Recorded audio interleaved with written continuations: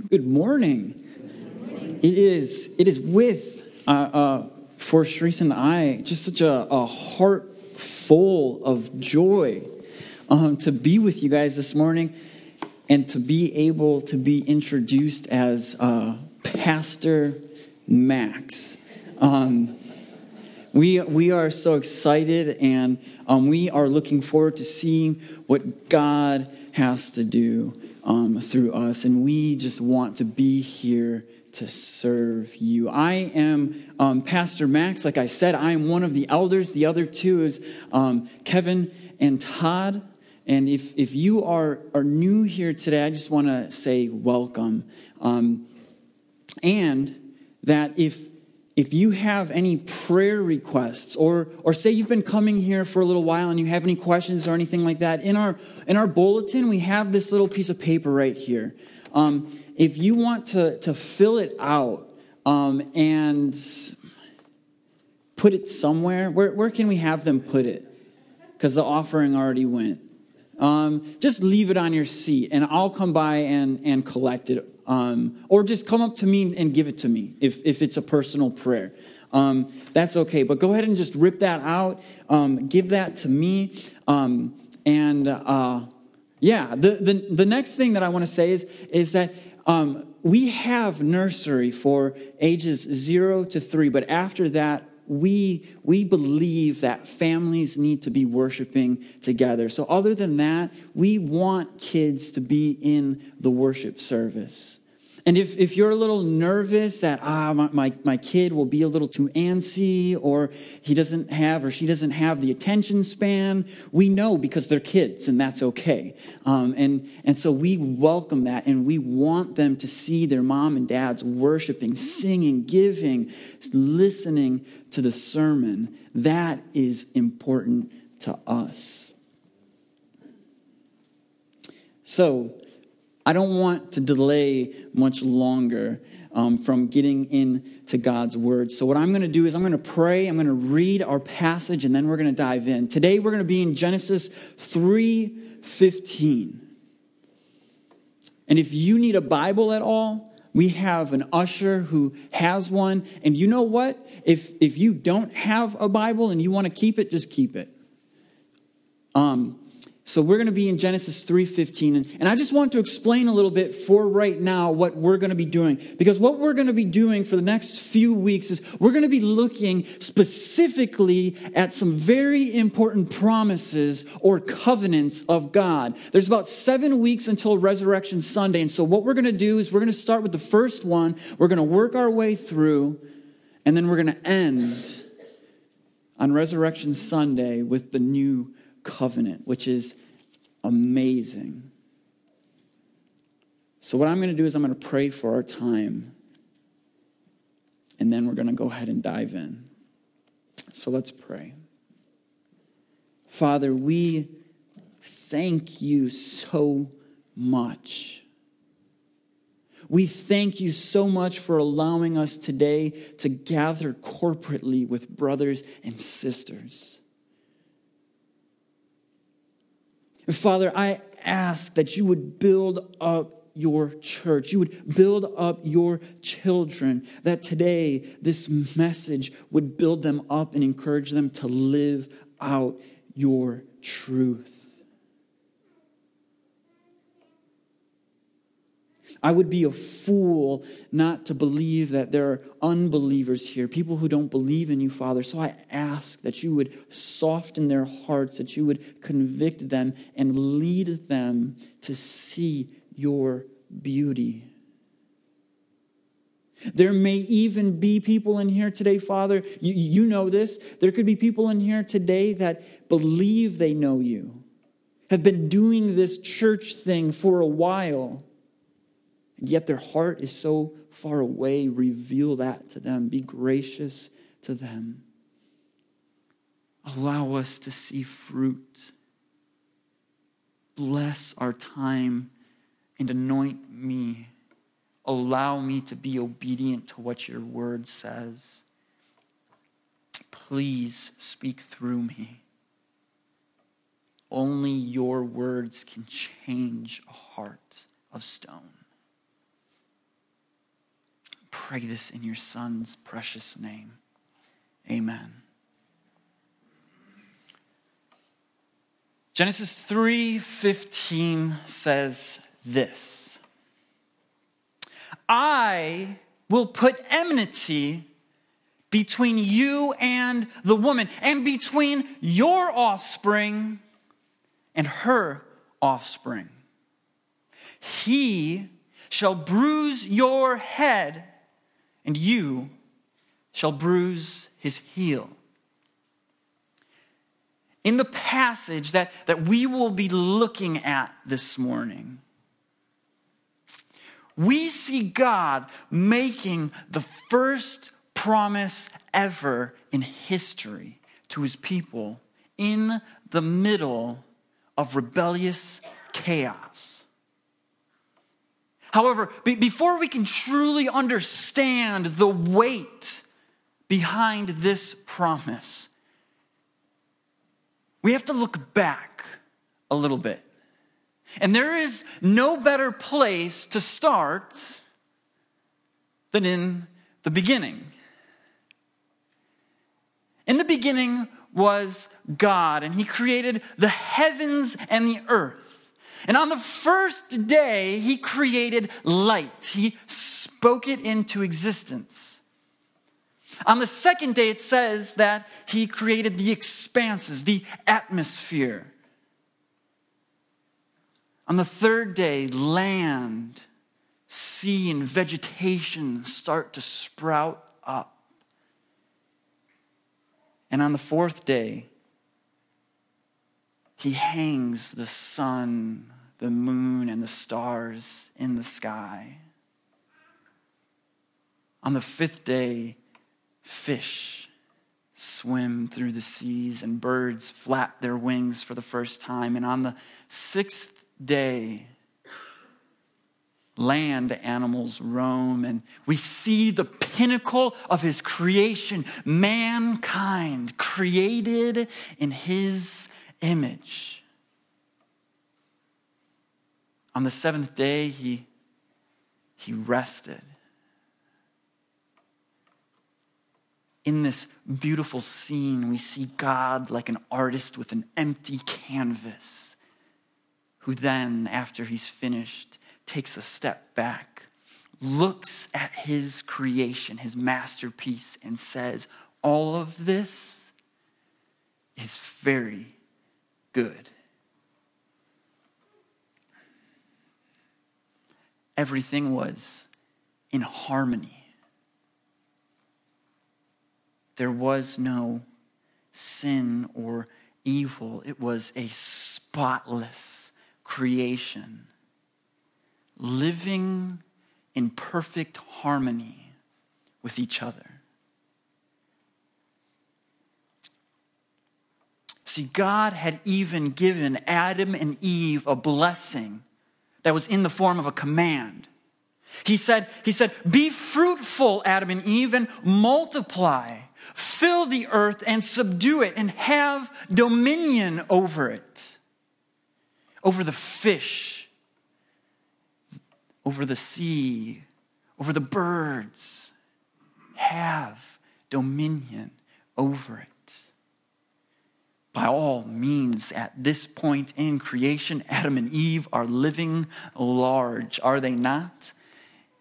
Living in this beautiful garden, being told by the Creator to be king and queen over what he had made for them.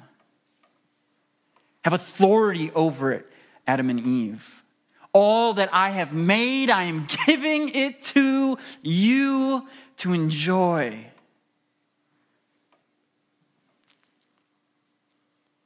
However,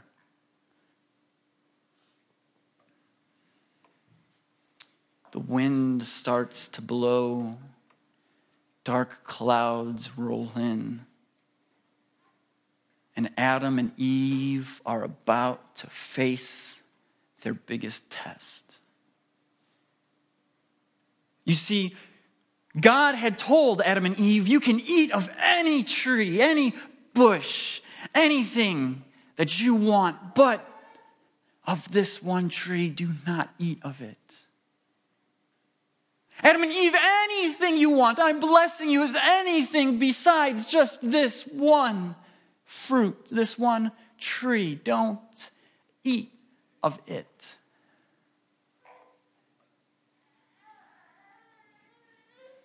And one day, as Adam and Eve were in the garden, the serpent comes up to Eve. And the serpent tempts Eve.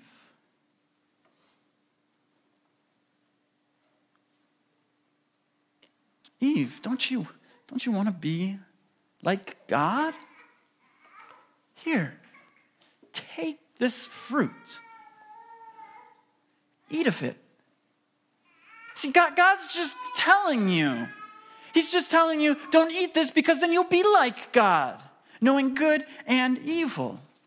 It's not actually going to kill you.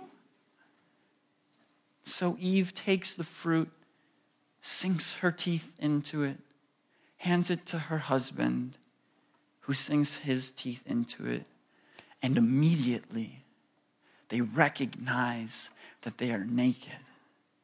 All of their innocence was stripped from them. And if you have a child, you know as they start to grow older, you start to see the innocence that they have taken away from them. And within seconds, the innocence that Adam and Eve once had were stripped. They realize they're naked, so they sew fig leaves together for clothes. And as they hear their Creator, who knows them perfectly, comes, they hide. They hide.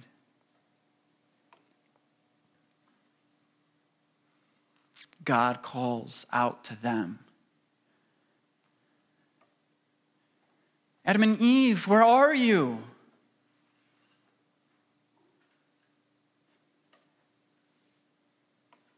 And like an escaped prisoner who's on the run, yet knows that his time is up and he cannot go anywhere else, Adam and Eve come out of hiding and approach their Creator with their head to the ground, ready for punishment. It was through this sin, this act of disobedience, that sin entered the world.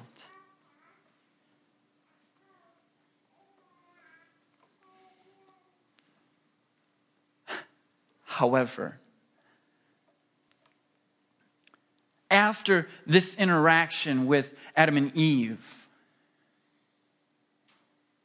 we see such an unforgettable promise. See, Adam and Eve may have sinned against God, and as God was teasing out why Adam and Eve had sinned against them, you see this strand of excuses. Adam points to the woman, and in so doing actually blames God too, right? It was the woman that you made for me. It's not my fault. My hands are off this. And at least Eve had the common sense to point to the one who had tempted them. So she says, it's the serpent. And although God's focus could have, and maybe should have, who am I to tell God what to do, should have been on Adam and Eve, yet his focus is not on them right away. His focus is on the serpent, the one who had tempted them. And as God approaches the serpent to curse them, to curse the serpent, Adam and Eve are standing in the background listening to this curse, yet not perceiving it as a curse, but perceiving it as a most unforgettable, hopeful promise. He says, I will put enmity between you and the woman, between your offspring and her offspring. And he shall bruise his heel, and you shall bruise your head, or he shall bruise your head, and you shall bruise his heel. So without hesitation, We are told that there will be conflict in this world. There will be disappointments and trials in this world. This is the first thing that God says in this promise. That between these two parties, there will be severe conflict, enmity. But we need to ask ourselves, well, who are the two parties right here? It's the serpent and the woman. More specifically, the offspring of the serpent and the offspring of the woman. So who is this offspring? It's the scoffers, the self-righteous, those who reject the gospel, sinners. And who are the offspring of the woman? It's the adopted children of God, more specifically, Jesus himself. I grew up in a small town of 10,000 people in Marinette, Wisconsin, which was right on the border of Wisconsin and Michigan. And back in the day, I played a lot of sports. And one that I specifically played was football. And in Marinette, if you played on the football team, you knew who your rivals were. It was the Menominee Maroons. From the very beginning that you put on those shoulder pads, you knew the Menominee Maroons were a bunch of arrogant football players. And the Menominee Maroons knew that Marinette had a bunch of arrogant football players. See, growing up, I thought this was the pinnacle of what a rivalry looks like. And in fact, from what I have been told, is that Marinette and Menominee's in Michigan, have the longest, one of the longest actually, rivalries cross-state, coming in at 124 years. They've played each other 111 times. This rivalry is serious because if you're doing the math, there was the rivalry for 124 years, but you're telling me you've only played 111 years? Well, there was a span of 13 years where the rivalry was so intense that they just had to get rid of that game because it was getting out of hand. However, when I was at school and my professor was talking about this passage, he specifically asked, okay, so what are the great rivalries in sports? And then he went on to say, this rivalry between these offsprings far outweighs any rivalry that you will ever hear or see of. And then what he went on to do is what I'm going to go on to do next. He says, look at the very next chapter, chapter 4 of Genesis. You see these two brothers, Cain and Abel. You see Cain, the offspring of the serpent, rise up and kill his brother in an unjust manner. If you go on a little more in Genesis, you see Lot in Sodom and Gomorrah, where these angels come to Lot's house, and the men of Sodom and Gomorrah come out and want to take and sexually abuse these angels that had come to Lot. You can see it in Moses and Pharaoh, as Moses, the offspring of the woman, is trying to deliver his people from the offspring of the serpent. And maybe even more popular, we can see it in David and Goliath, where there's this offspring of the woman and the offspring of the serpent. The enmity that we are seeing here, the rivalry, the conflict that we are seeing play out before our eyes is serious to the point that people are killing each other.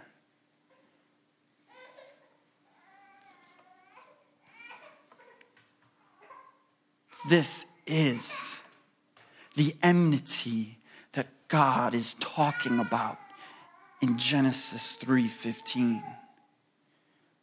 This is the enmity that plays out through history and continues to play out. Do we not see it amongst our brothers and sisters overseas being persecuted, tortured, and even killed?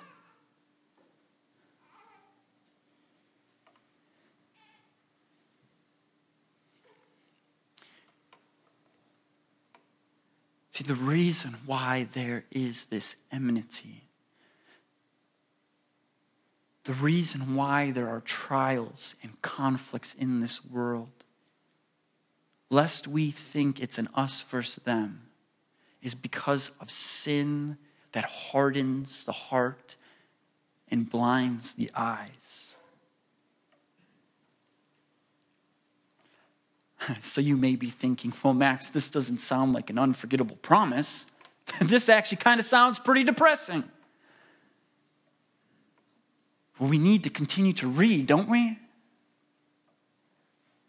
Because in the middle of all of this chaos, we see that there would be one that would bruise his heel, and in doing so would bruise the head of the serpent.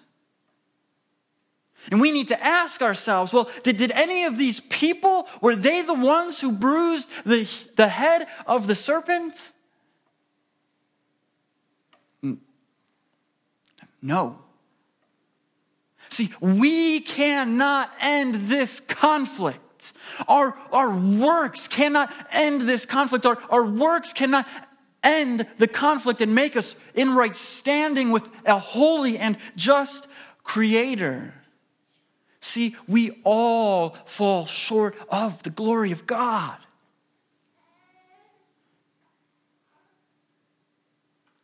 And just in case it seems like it's an us versus them, I need to remind us that at one point in all of our lives, or currently, are or were enemies of God, deserving His just and righteous wrath. Our sins prevent us from making any type of blow to the serpent.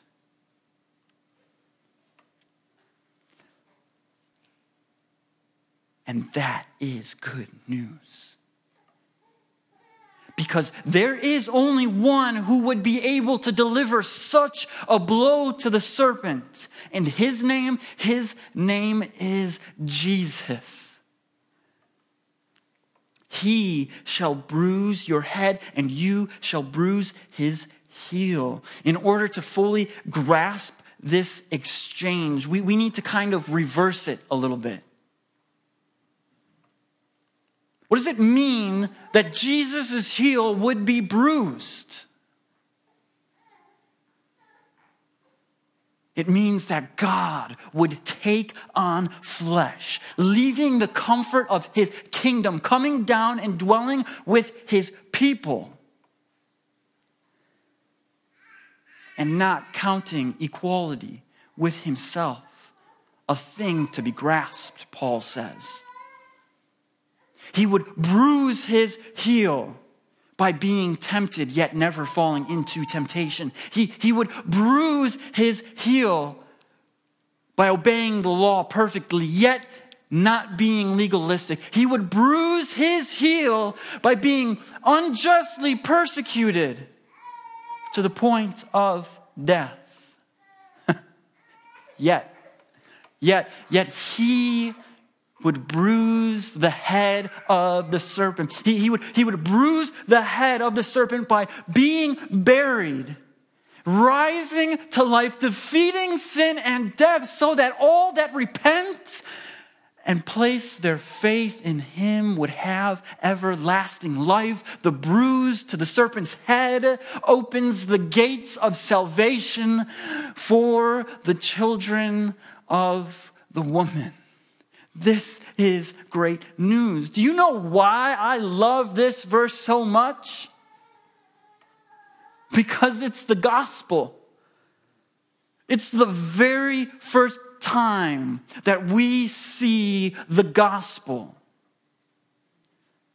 The first sin ever to happen. And the first thing that God does is talk about the gospel. Oh, that is amazing. Is it not? Oh, Jesus, the Son of God, being the offspring, the true, the great, the perfect offspring of the woman, would bruise his heel for us, and in doing so would bruise the head of the serpent. Do you believe in this?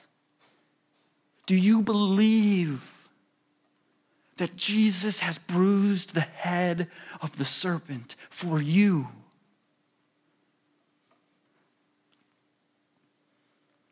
Oh, what hope Adam and Eve must have felt in the midst of their guilt and shame to hear their Creator talk about the gospel.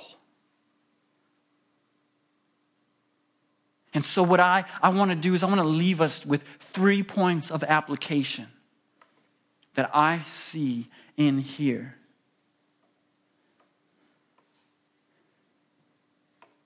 Have you been living in sin? Have you been living in sin and in so doing have felt guilt and shame? Turn to Jesus. That's what we're called to do. John tells us in 1 John that if anyone sins, we have an advocate with the Father, Christ Jesus. And that if we confess our sins, he is faithful and just to forgive us and cleanse us from all unrighteousness. Oh, what hope it must have been for Adam and Eve to hear about this unforgettable promise from their Creator. Have you been living in guilt and shame? Turn to the one who takes it away. Don't live in it anymore.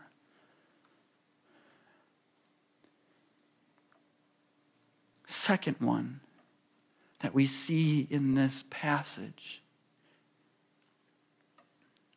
God is very clear from the beginning that trials will come. You do not have to be a Christian very long to know that it is true that trials come as the sun rises in the morning and sets at night. For a Christian, trials will come. This passage tells us that there will be conflict and war. There will be sickness, betrayals, losses.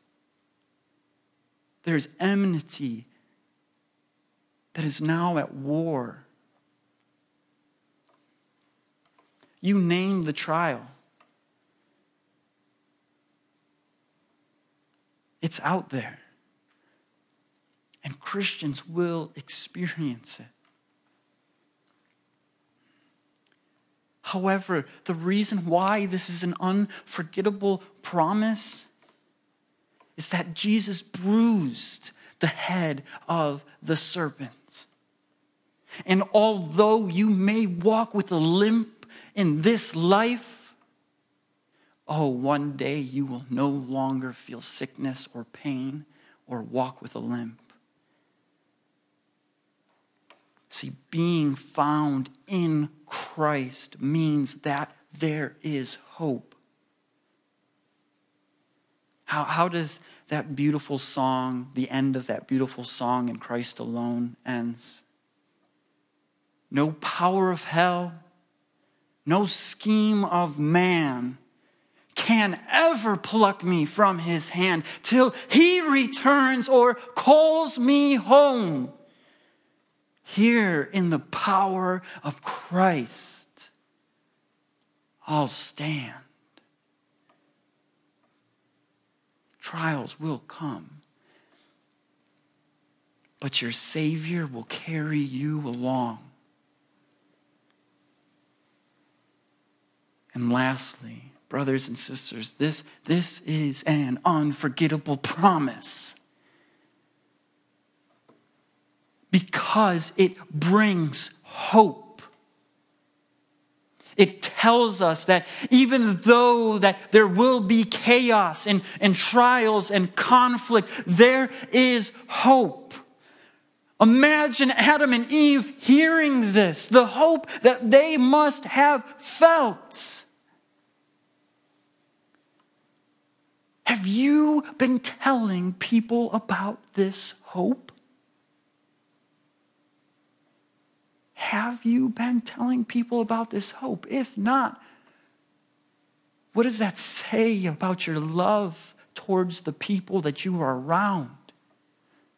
Can you truly say that you love your neighbor while withholding the greatest hope in the world from them?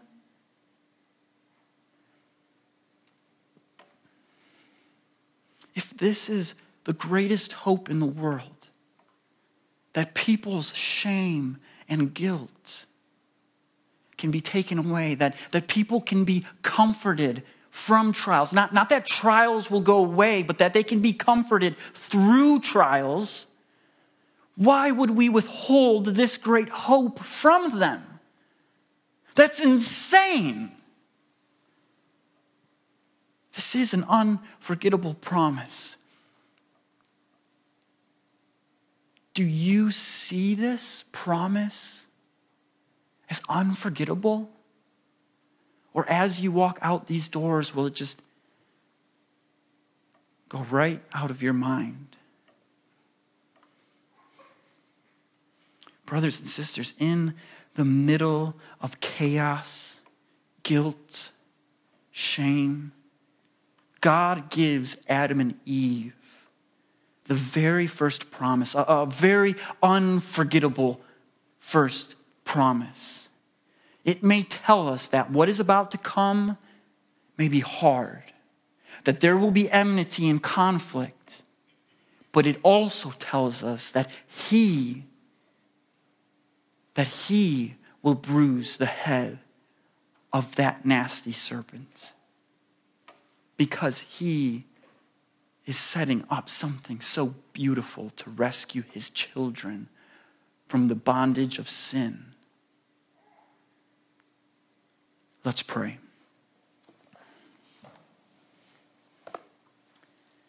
Father, would you please comfort those that are feeling weary?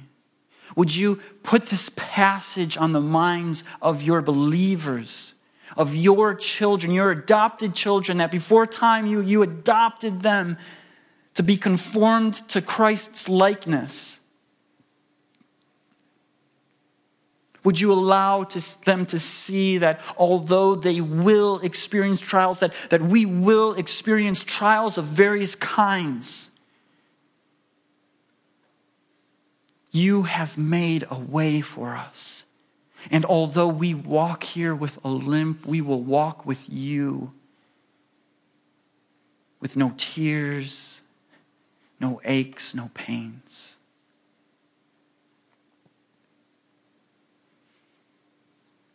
Father, would you please allow your Spirit to press this on our hearts? Would you allow this next 7 weeks to be a blessing as we look at the other promises and how each one of these great promises you've given us will build on the next? Father, thank you for this time. It is in your Son's great name that I pray this. Amen.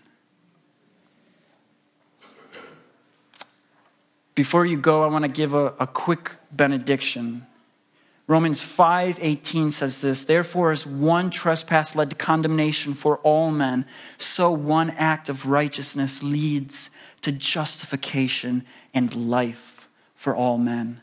brothers and sisters, we have heard the word of God this morning. And so now I am charging you to go out, to tell people about the hope that is in us. Have a great week.